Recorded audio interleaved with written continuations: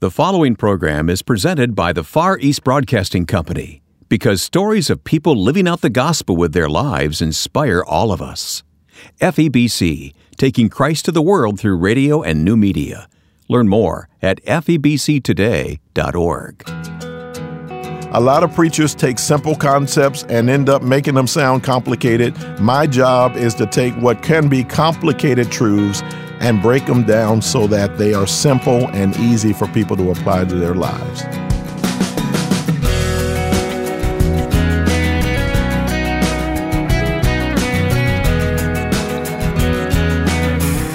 Pastor Paul Shepard is our guest on this week's edition of First Person. Welcome to our program. I'm Wayne Shepard, no relation to Paul. We even spell it differently, but we are brothers in Christ. You'll meet Paul in just a moment.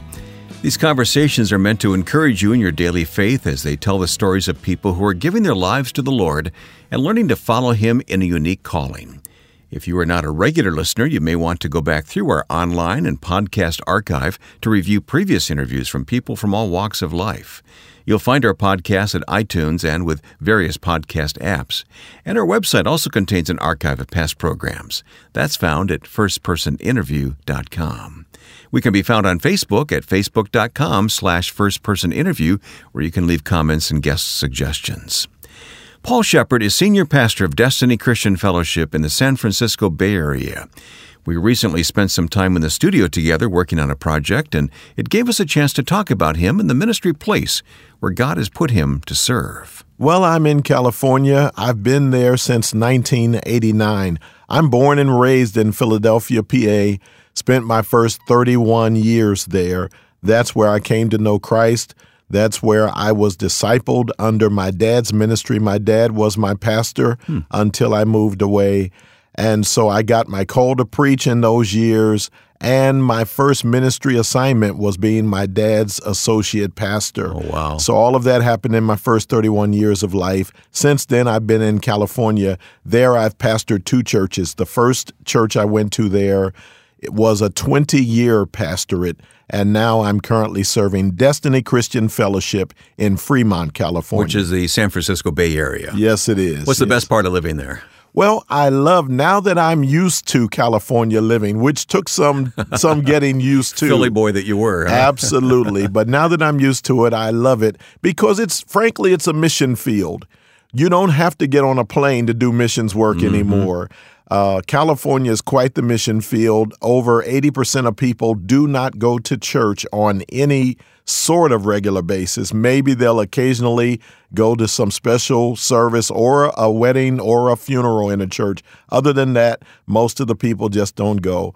And so it's a wonderful opportunity to reach people who have never been reached with the gospel. We'll talk more about preaching and church in a few minutes, but I want to take you back to Philly. It sounds like that you have never known anything but church in your life then. That's true. Born and raised in the church, pew baby, going to Sunday school and all of that. So I've never known life without church. I was raised, I'm a baby boomer. So we were, I think, the last generation of Americans who went to church as a matter of habit. Thereafter, people did not have that norm in their lives, but we went to church. In fact, in my neighborhood growing up, I would see, as I was going to Sunday school, I would see cars pull up and little kids would jump out and they would join us. And their parents were people who didn't come to church, but they thought it important that their children had a Sunday school upbringing. Sure. And so it's a different world we live in now. Do you see some of your dad in yourself now?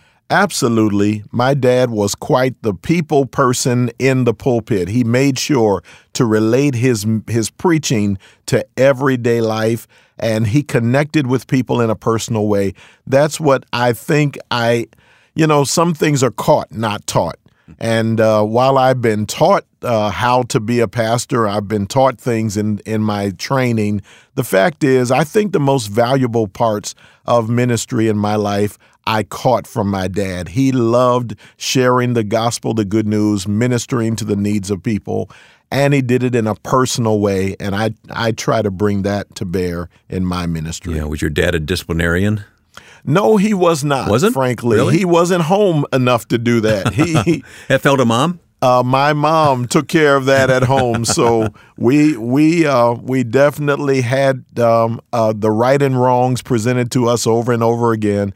But that's because I had a diligent mom. She was proudly a stay-at-home mom. She felt like her calling, while her husband ran around preaching and serving, her calling was first and foremost to her kids, and she took that seriously. I love visiting Philadelphia, but it can have some pretty tough parts in the city. What was it like for you growing up? Absolutely. Philly, like so many urban places, is a place where you'll find different neighborhoods. And as I grew up, of course, there wasn't the melting pot that you'll see now. You see a lot of gentrification in parts of the city now that were not there as I grew up. There were parts of the city I, as an African-American young man, did not go into, at least alone, and without some business that you knew when and how you're going to get in there and when and how you're going to get out.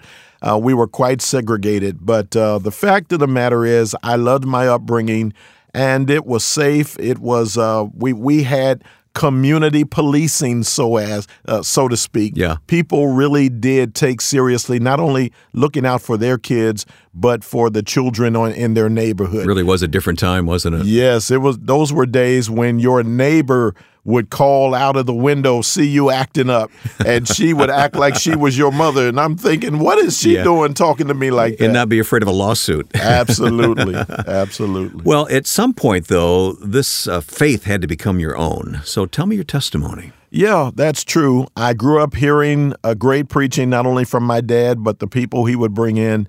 And so I've heard the word all of my life, but I remember as a preteen when the message really began to sink in for me personally. And by age 12, I could say I was beginning to know Jesus for myself. I heard about him in the years prior, but I was beginning to get to know him for myself. In fact, by the time I was in my teens, I was comfortable enough to share my testimony with other young people and became someone who ended up with a ministry to encourage other young people. Now, I didn't want to be in ministry, so that was quite... I wanted to ask you about that, with your dad so strongly in the pulpit. That's right. I did not want to be in ministry, but when I saw that was clearly part of my calling, because the Lord was using me to help other young people get their lives together, I said to the Lord, okay, I guess I have to do some ministry, but for God's sake, please don't make me a pastor. So that's what I was hoping to do to Dangerous avoid the prayer. pastor. Yes, sir. And lo and behold, not only did I continue ministering to young people, but eventually I found myself gravitating toward the pastoral call that was already in my heart. And by my mid-20s, that's when our church called me to be my dad's first full-time associate pastor. I was 24 years old. 1982 is when I started that pastorate as an associate pastor, and that's the same year I got married. So I was going to ask you, when did Meredith come into the picture? That's why I often say 1982 was a year where I was baptized in fire, because all kinds of... I got to learn how to be a pastor and a husband in the same year. And all right, if Meredith was sitting here, what would she tell me about that time? She would say the learning curve was steep.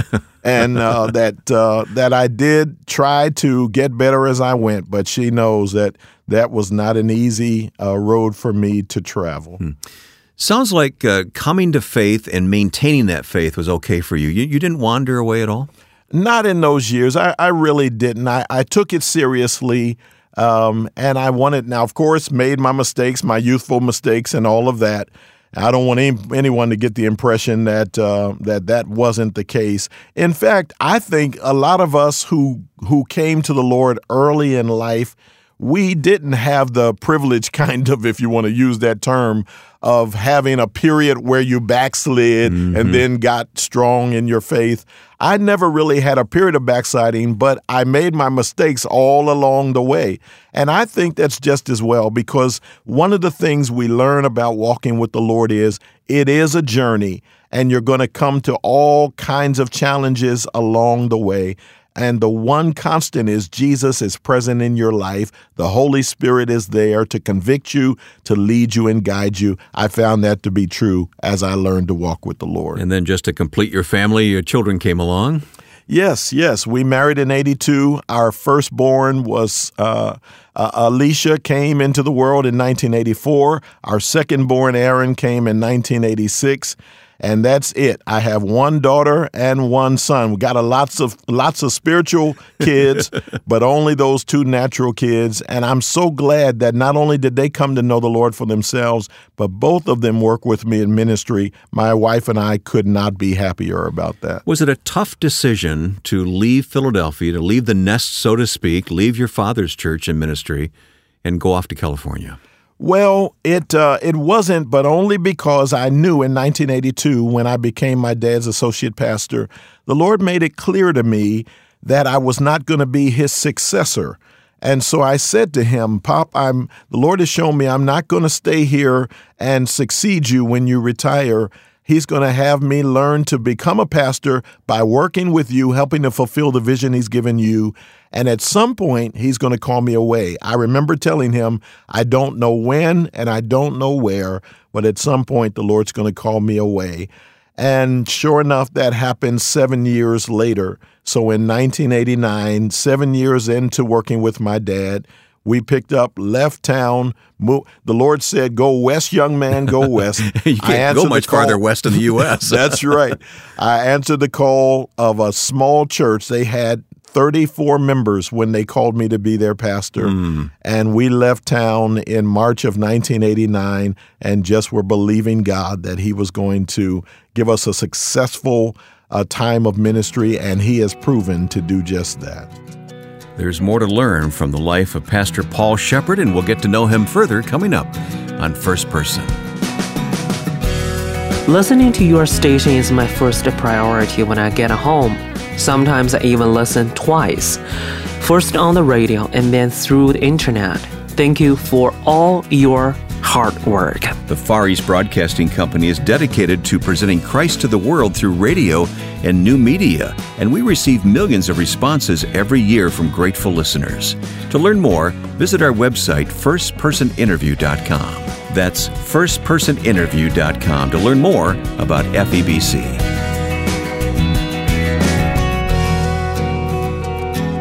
My guest is Paul Shepherd. Paul is Senior Pastor of Destiny Christian Fellowship in Fremont, California. Full disclosure, Paul has a radio program, and yours truly is the announcer voice on that program. Paul, I've really enjoyed working with you and getting to hear many of the sermons that you preach that end up on the radio. Thanks, Wayne. I'm glad to have you as our announcer. It really is a wonderful partnership. You're a man that's easy to work with, and I just praise God for bringing you into the life of our ministry team. I want to talk more about calling and about preaching. You mentioned the very clear call that you had to the ministry first of all, and then to California to serve your first church as a senior pastor. Talk more about calling and how God calls people, and how do we discern that call? Well, I guess different people have experienced it in different ways. For me, I felt the Lord just leading me to share my faith as a teenager. As I did that, I saw that there were results that were following. For instance, they'd ask me to come and to give my testimony and maybe share a message in a youth service. And so I would go and do that, and the young people would respond. Eventually, I was asked to do youth weekends. I'll never forget, in the 70s, I was asked to do a youth weekend at a church in Kansas City. And they said, we want you to preach that weekend. I said, I'm not a preacher. I said, I'll come, but do not bill me as a preacher. And so the pastor said, okay, if you'll come, I'll just say you're our youth speaker. He said, now you're going to have to speak on Sunday because that's the way we end our youth weekend. He said, but I won't call you the preacher. And so I went. And here's what happened. I started Friday evening, did some things with the young people Saturday, and then concluded Sunday. By Sunday after the morning service, all of the young people in that church had given their lives to Jesus. Really? And the pastor was driving me to the airport Sunday afternoon there in Kansas City, and he stopped at a light, I think it was, and shook his finger in my face and said, I don't care what you call yourself. God has his hand on you as a preacher, and as soon as you acknowledge that, the better off you'll be. And that was true. You took that to heart then? I took it to heart. I'll never forget when that pastor died, I went to Kansas City to his funeral to just to pay my tribute, to tell his widow, I thank God for your husband, because he saw the hand of the Lord on me before I recognized what it was. What a great story. Yes, indeed. Now, I'm sure that at this stage of your life, you've probably had the experience of turning that around, and maybe you've spoken into someone else's life of what you feel God's call for them is. I certainly have. Sometimes others see the hand of the Lord on you before you see it, or they recognize the voice of the Lord before you know it. When you think about Eli and his work in young Samuel's life, Samuel heard the voice but didn't know who was talking. Mm-hmm. And so he'd run to Eli. That's the voice he's used to. And by the third time, Eli said, wait a minute, the Lord is talking to this boy. And he gave him instruction as to how to respond. And that began Samuel's ministry as a priest and a prophet. I've done that in the lives of others, and it is wonderful to help people find their calling. Yeah, just as we shouldn't resist people speaking into our life, we should be willing to speak into other people's lives. And we're really talking about mentoring, spiritual mentoring here, aren't we? That's right. And really, that's the life of discipleship. All of us who walk with the Lord, we need to have three categories of people in our lives. Those who speak into our lives, those who are colleagues, that are peers walking with us as we walk with the Lord. And then there need to be mentees, people that are growing in their faith because of the influence we have in their lives. I'm privileged to have all three in mind. I don't think I've ever talked to anyone on First Person about preaching. Can I ask you some questions about it? How do you approach the pulpit? What is your style of preaching, and what is your philosophy, for lack of a better word, for preaching? Well, I'm grateful that I've learned the disciplines of how to exegete the scriptures, how to study and find out what's really there, because exegesis is the work of finding what's there and bringing it out. Eisegesis is what many preachers do, which is to read into the scriptures kind of what's already on your mind and hope to find support in scripture. And of course, you'll find support for many wonderful concepts, but never abandon exegesis, which is finding what's there and helping to apply it. So I do that work, but here's my sort of secret to trying to be fruitful in the ministry.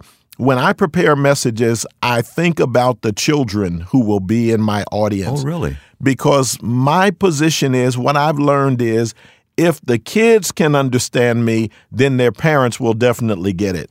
And so I preach first and foremost for the kids. And I find in my audiences, children coming up to me saying that meant a lot. Just the other day, I was preaching at a church in Texas, and I had some preteens, 3 of them, come up to me and say, can we take a picture with you because we listen to you every day? I thought preteen kids. They want a selfie, in other words. Yeah. And they said, we listen and we get a lot out of what you say. And that's what I try to do. I think McGee is the one who said, put the cookies down where the kids can reach them. That's right. And that's what I try to do as I prepare messages. Paul, what's the most fulfilling part of being a pastor, a preacher? Well, it's just seeing the life change. In my case, I love seeing the work God does, because I'm the sower of the seed.